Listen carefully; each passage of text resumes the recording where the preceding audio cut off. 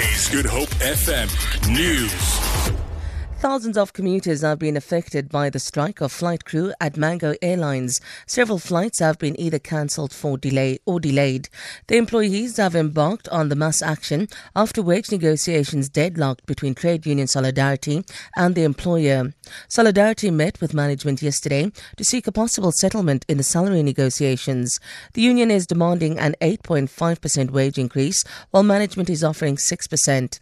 The union represents 95% of pilots at Mango Airlines. Solidarity spokesperson Dion Reinecker. The strike did start this morning at 5 o'clock. Reports from the ground is that at various airports, Awa, Tambo, Cape Town, Durban, the pilots did not report for duty. ANC Deputy President Cyril Ramaphosa has strongly condemned a painting by artist Ayanda Mbulu showing ANC presidential hopeful Nkosazana Dlamini Zuma and President Jacob Zuma in a compromising situation. The artist has in the past created controversial depictions of President Zuma and a number of other politicians. Addressing a Young Communist League rally in KwaZulu-Natal, Ramaphosa says there should be some limits. And I want to stand here and condemn disrespectful things like that are done to the leadership of the ANC and to the membership of the ANC. I stand here to condemn because some things, comrades, should not be done. There must be a limit of what we can do and what we can say against each other.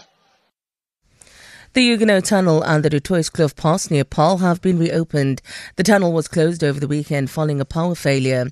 Traffic officials were also forced to close the Dutois Kloof Pass after a truck plunged down an embankment, injuring 2 people.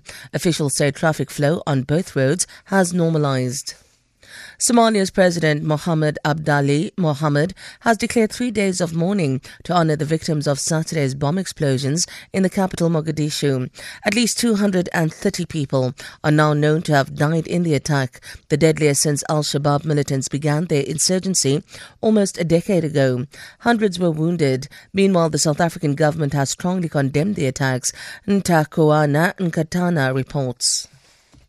President Jacob Zuma sent a message of condolences to the Somali government as well as the families of the deceased and wished all the injured speedy recoveries. The message says the South African government stands with the people of Somalia during this difficult time and will continue to work with other member states of the African Union and the United Nations to explore long-term solutions to the scourge of terrorism and extremism. The rand is trading at 13 rand 29 to the dollar, 17 rand 67 to the pound, and 15 rand 69 to the euro. Gold is trading at $1,302 per fine ounce, and the price of Brent crude oil is at $57.86 a barrel.